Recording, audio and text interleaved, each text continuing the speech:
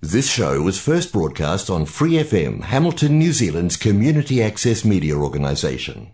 For more information on our lineup of shows and the role we play in the media, visit freefm.org.nz.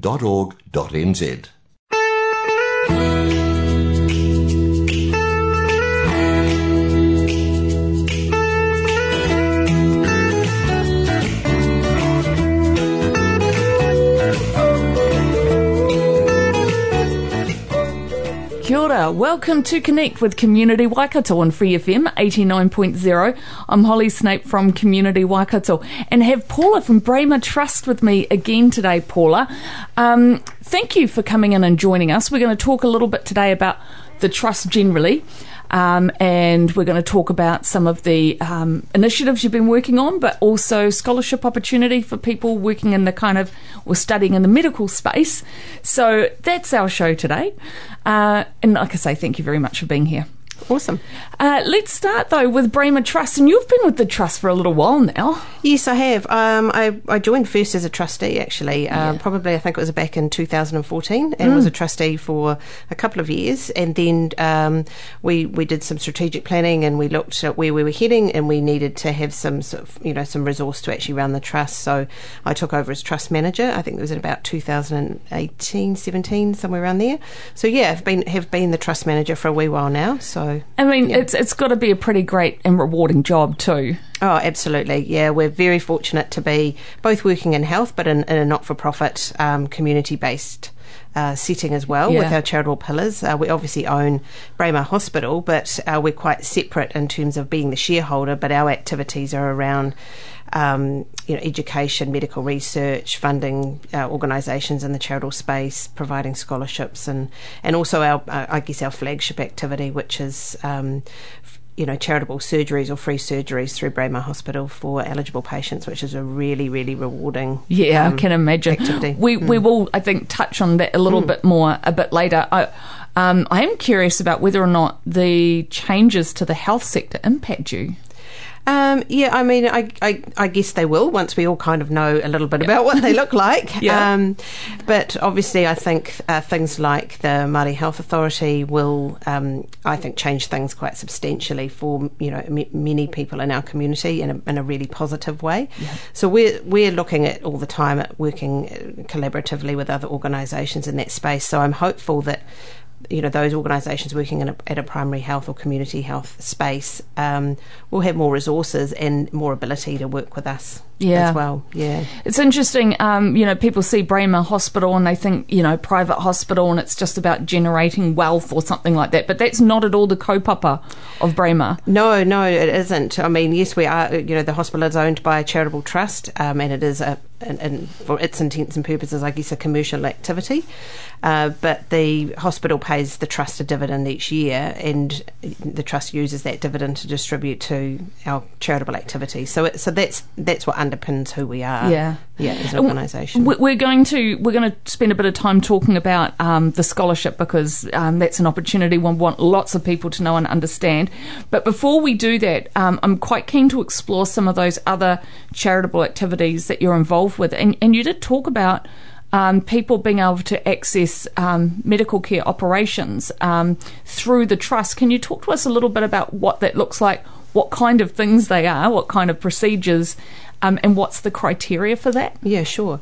So we have what we call our Braemar Charitable Surgery Program, and it's really delivered in partnership with the surgeons and anaesthetists that work at Braemar, and the trust funds the in-hospital costs of patients. So basically how it works is, there are many patients who are seen by a GP. The GP says, okay, you've got a condition. You might have a relatively minor procedure, but one that is causing pain or discomfort and limiting your ability to live a good quality of life, and they can refer to one of our to the trust. That patient, the eligibility criteria is really that they've got a procedure that isn't likely to be seen in a timely way in the public health system. So sometimes GPs have said to us, look, it's, we know our patient's not going to be seen for 2 years. And so, they've either the patients lived with the condition, or they, have sat on a waiting list. So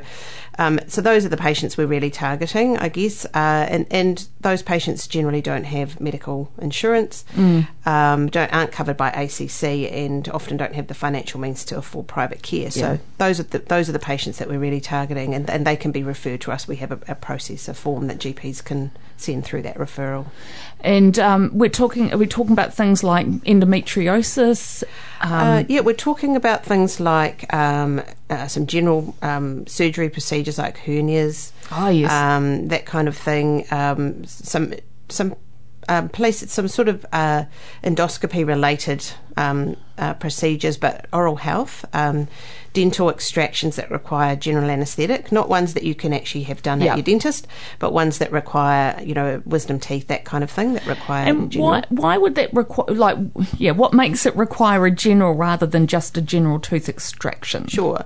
Okay, so they're generally the more complex ones, where someone might have an impacted tooth that actually requires, a little bit of drilling and work to get out, as opposed to just a normal tooth that will pop out quite easily. So, and quite often we're seeing, unfortunately, tamariki in children under 5 who have just got very bad teeth decay, and they just aren't going to be able to sit in a chair in a dentist room, even for minor extractions or work. And so for them, it's actually easier to provide them with a general anaesthetic and do the work that's required. So we do see a lot of children in that dental space, probably the predominantly as children.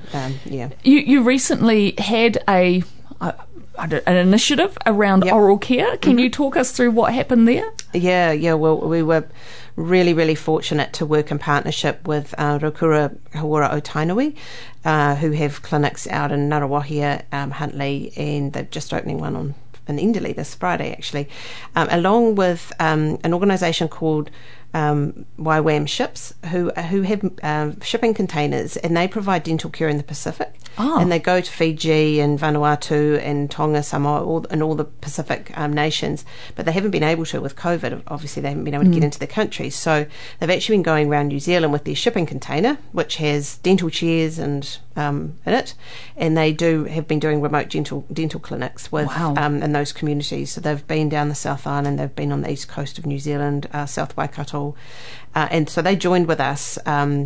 And we set up at Ngarawahia, just adjacent to Rangawaiwai. And over Matariki, over the 3 days, we had 5 chairs. We had Rokura has a mobile clinic, and we had the 2 other chairs. So we had 2 other mobile units. So we had 5 dentists going, and we saw about over 120 patients over those 3 days. That's amazing. Yeah, it was really an amazing community-based initiative that we were just so fortunate to be able to be involved in. Dental care is a really interesting one, because your teeth are fundamental to your health, and I think sometimes we don't quite realise how important it is. Oh, absolutely. And I think that for this one, it was minor extractions, things that can happen with the dentist. It was. And there was an oral health education message as well. But absolutely, not a lot of people realise that, particularly the link between, poor dental outcomes and heart conditions, for example. It impacts the valves or something, doesn't it? That's right, yeah. So it's, quite. I was shocked, I think, when I first heard that, and I still can't fathom the link. Yeah, I know.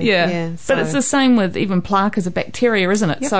So it's actually, if you have plaque, your body is fighting. That's correct. A bacteria. Yep. So it is important, even for those more simple jobs, to be done and done regularly. But the difficulty, of course, with dental care is it isn't subsidised like other forms of primary health care. Well, that is the big barrier. The under 18s are served, well, because it is free for under 18s. Yes. But obviously, once you get over 18.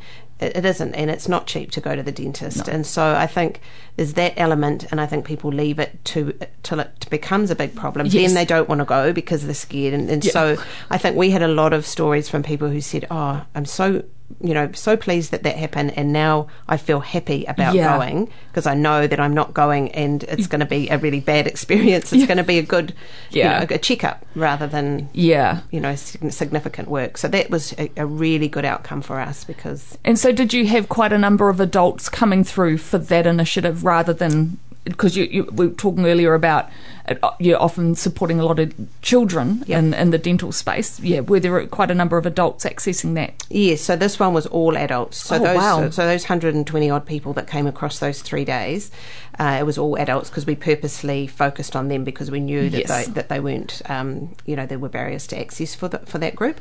So and some who did require extra care were referred to our charitable surgery program if they did need a bit more complex care.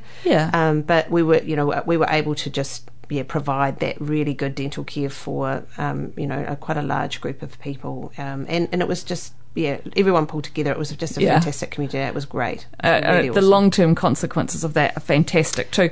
Is that something you're likely to do again in the future?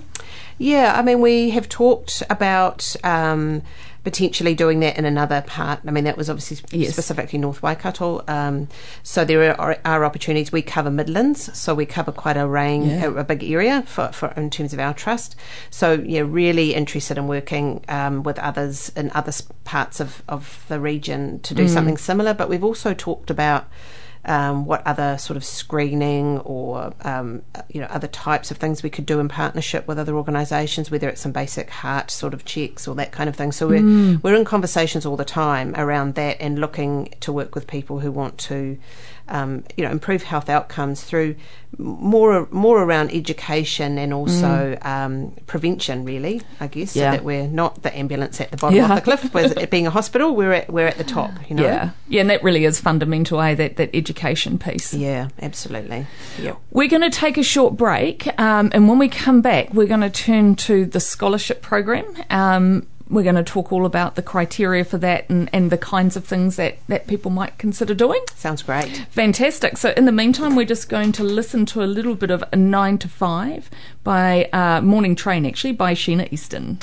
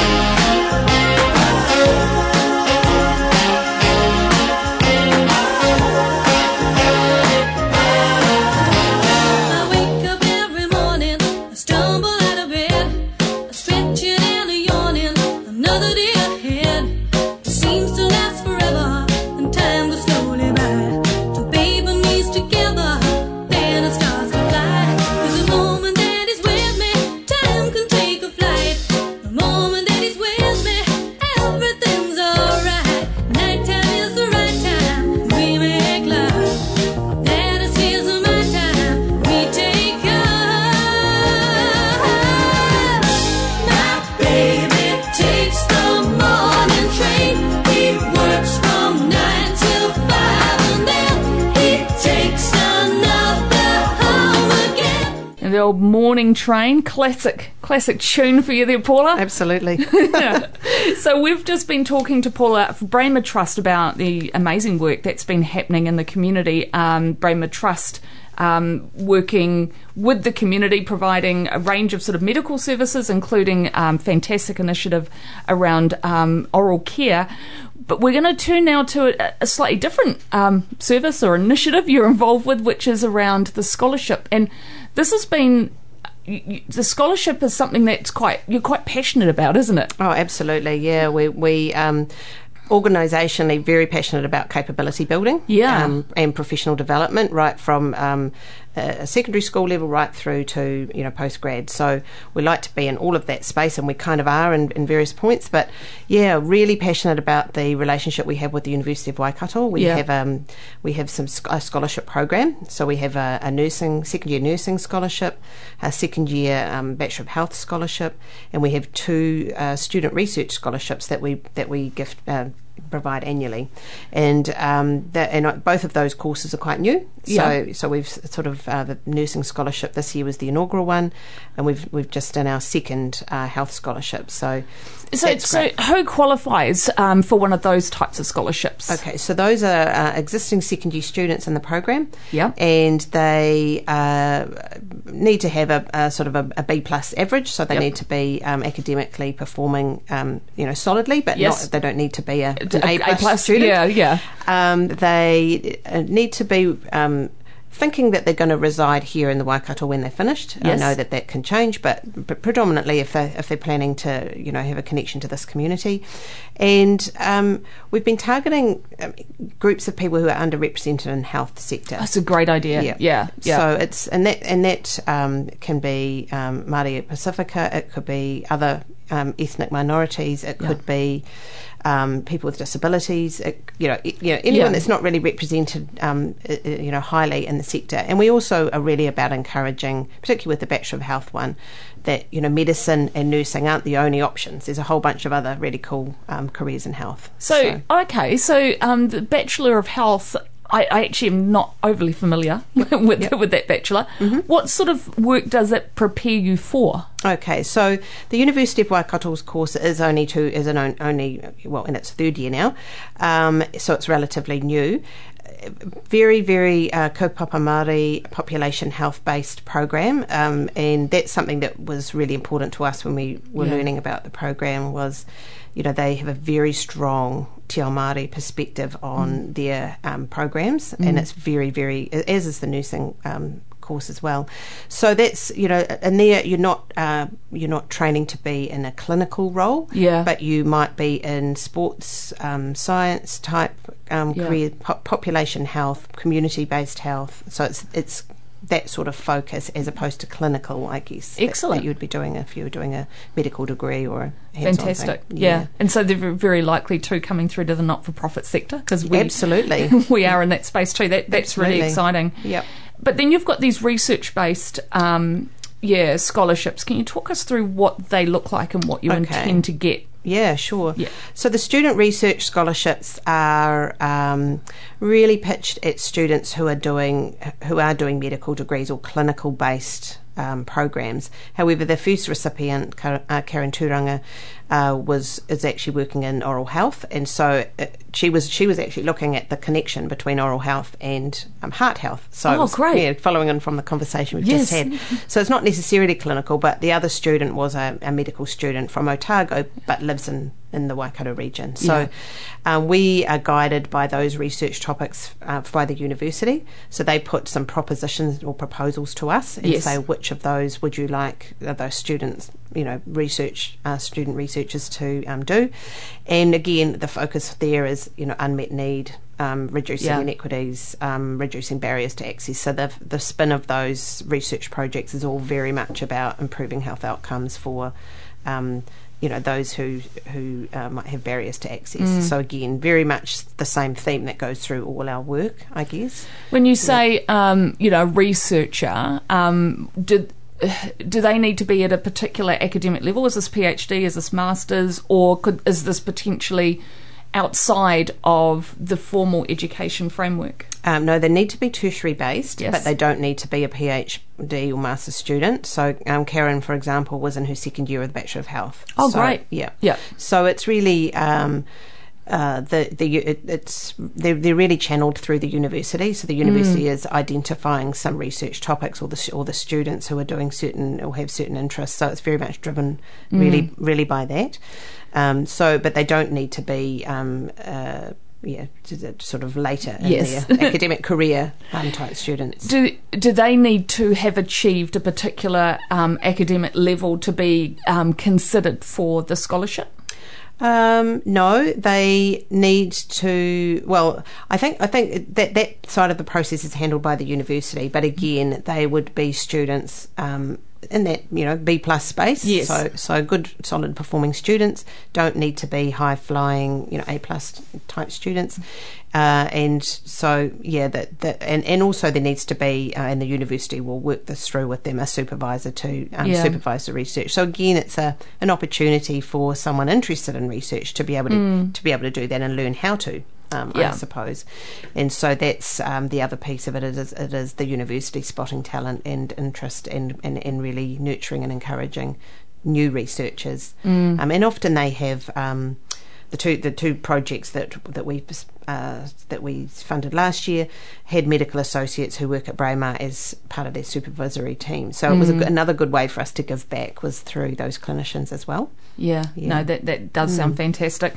What do you do with the research at the end of that period? Okay, so really good question actually, because again we like to because it is involved in stuff that's in our wheelhouse, I guess, we like to use that research to inform our charitable activities. So if that's something that it does in terms of saying, well, look, there's a gap here or there's an unmet need here, then we can actually go, okay, what could we do as an organisation to help fill that gap? And it might be that there's a skill shortage, or it might be that there's some opportunities to grow our charitable surgery program in a different way. So we do use that research to inform our charitable work. So there's a double whammy there, I guess. Yeah. Are you creating a repository as well of the research? Yep. We're new to it. We've only done the last year was the first year. So we are gathering that, and the university is also gathering that because they're working either at the university or at the DHB. So that's all part of the research program as well. So it is being used meaningfully to inform decision making. So that's really good. Yeah, I think that's fantastic. Yeah. How about the general public being able to access the information once it's been done? Is there an avenue for that, or is it at this point still something that I suppose is something you're growing into? Do you know what I mean? It is something we're growing into, but I think that it's not commercially sensitive. It's not so. It's not a secret. No, it's not a secret. And I know that because it's population health, there has been a lot of patients involved in the generation of the research. So I think as long as it met the university's criteria around what could be shared or not, it's not an issue about that. Yeah, absolutely. If someone was listening to us at the moment and thought, I am actually interested in finding out more, how would they go about engaging the university to potentially put them forward for a program like this? And this might be a bit unusual. Is the Wintec involved, or is this just a partnership with Waikato University? At this point, it's just a partnership with the Waikato University, but really keen to work with other tertiary providers as well, for sure. But at the moment, it's just with the university. So I think for people out there, I guess at the moment, if you're in the space doing a Bachelor of Health degree or any kind of course through the University of Waikato, it's about reaching out to the team there and expressing your interest or to your lecturer, I guess, as well. Just if you are studying and you want to be involved in research and find out more, that's your first port of call, because they know about what we do, and then they can point those students in our direction. Are they also likely to shoulder tap students, do you think? Probably, yes. I would say so, because they know some of the students' interest areas, and if they feel that there's a research potential opportunity there, then they will shoulder tap those students. Yeah, absolutely. I mean, it is exciting. There aren't necessarily a lot of opportunities for this type of scholarship. It feels to me quite unique. I don't think I've heard of anything quite. I went through Waikato University, and most of the others were much more generic, and this feels like a wonderful way to absolutely support the sector. Yep, absolutely. And I think the other piece that we do is it's not just for those scholarships, it's not just a fund. We actually provide some paid work experience as well. Oh, really? Yeah, so because I think that it's important to us to actually not just be encouraging the academic learning, but actually being able to apply that to a workplace setting and actually taking that learning and and actually saying, well, how does this work in the real world? Yeah. So there's an element to our scholarships of a paid work placement as well. That's actually really exciting, because I think as a student too, it can be really hard to find a foot in the door of some places where, if there was an opportunity to really learn that applied knowledge. Yeah, so that's brilliant. Does that apply to each of the different types of scholarships? So that one is for the nursing one and the health one. Nice. So there's a work placement. I mean, the student research involves some placement, and that might depend, I suppose, on the topic as well. Absolutely. Yeah. So, but it's definitely for those two. And then we've obviously got the big MBA scholarship, which we can talk about next. Yes, let's do that. So, and MBA is not cheap to do. So, no. Tell us about what you've got there. Yeah, this is a really exciting one, and what I've worked in the not-for-profit sector for a very long time, like as you have, and I think we know that people in not-for-profit are both not time poor, very stretched. Yes. There's a huge amount of talent out there, and the organisations don't have a lot of money for professional development. And so we saw a really big opportunity to give back to the sector, but also to grow health capability as well by offering an MBA, so a Master of Business Administration through the University of Waikato, which is their flagship leadership course. And how does that tie them to health? How does it need to kind of connect there? Yep. So we've said that for our it's a bursary of which is a fully funded bursary for $40,000, which is the 2 years of the program, and we have pitched it at health sector people working in health, predominantly in the not-for-profit or community space that are working in a frontline type role. And that wouldn't normally get the opportunity to do this. So that is the criteria. So it's not for everyone. They need to be working in health and probably more community public health space. And I've been really careful. We had an information evening at the university last night, and while it says in our application form, demonstrate your leadership, I want people to understand that leadership doesn't necessarily mean leading people. Yeah. It could be leading a project. It could be showing, leading leadership through creating an initiative and getting that. And so I don't want people to be put off if they don't manage people, because it's all about growing their leadership potential, so that they can do more. For their organisations. And so if someone wanted to look further into that and apply for that, how do they go about it? Okay, so if you jump onto the University of Waikato website, onto their scholarships page, and search, there's a search bar, and if you jump in there and put Braemar Charitable Trust, it'll bring up all our scholarships, and the MBA is in there. There is the expressions of interest are open through till the end of August, so there's plenty of time. And you can, and there's a process there of writing expressions of interest. One of the things, again, don't want people to put people off, is that you do need a University of Waikato student ID number. Yes. And if you've been to the university before, you've got one. That's you can right. Pop it in. Yeah. If you haven't, it sort of leads you down a pathway where you have to sort of enrol in the MBA, but you're not actually enrolling in it. Yes. You're just actually, you're not committing yourself. So I just want to make that really, really clear. Yeah, I think that's fantastic, and certainly encourage anyone working in that space to look at least exploring that as an option. Absolutely. It's a wonderful opportunity. It is, yeah. Look, thank you so much for coming and chatting with us again today. Really keen to catch up with you maybe in a couple of years' time to talk about the success of that, eh? Absolutely, would love to. Thank you so much, Holly. You've been listening to Connect with Community Waikato, Free FM 89.0.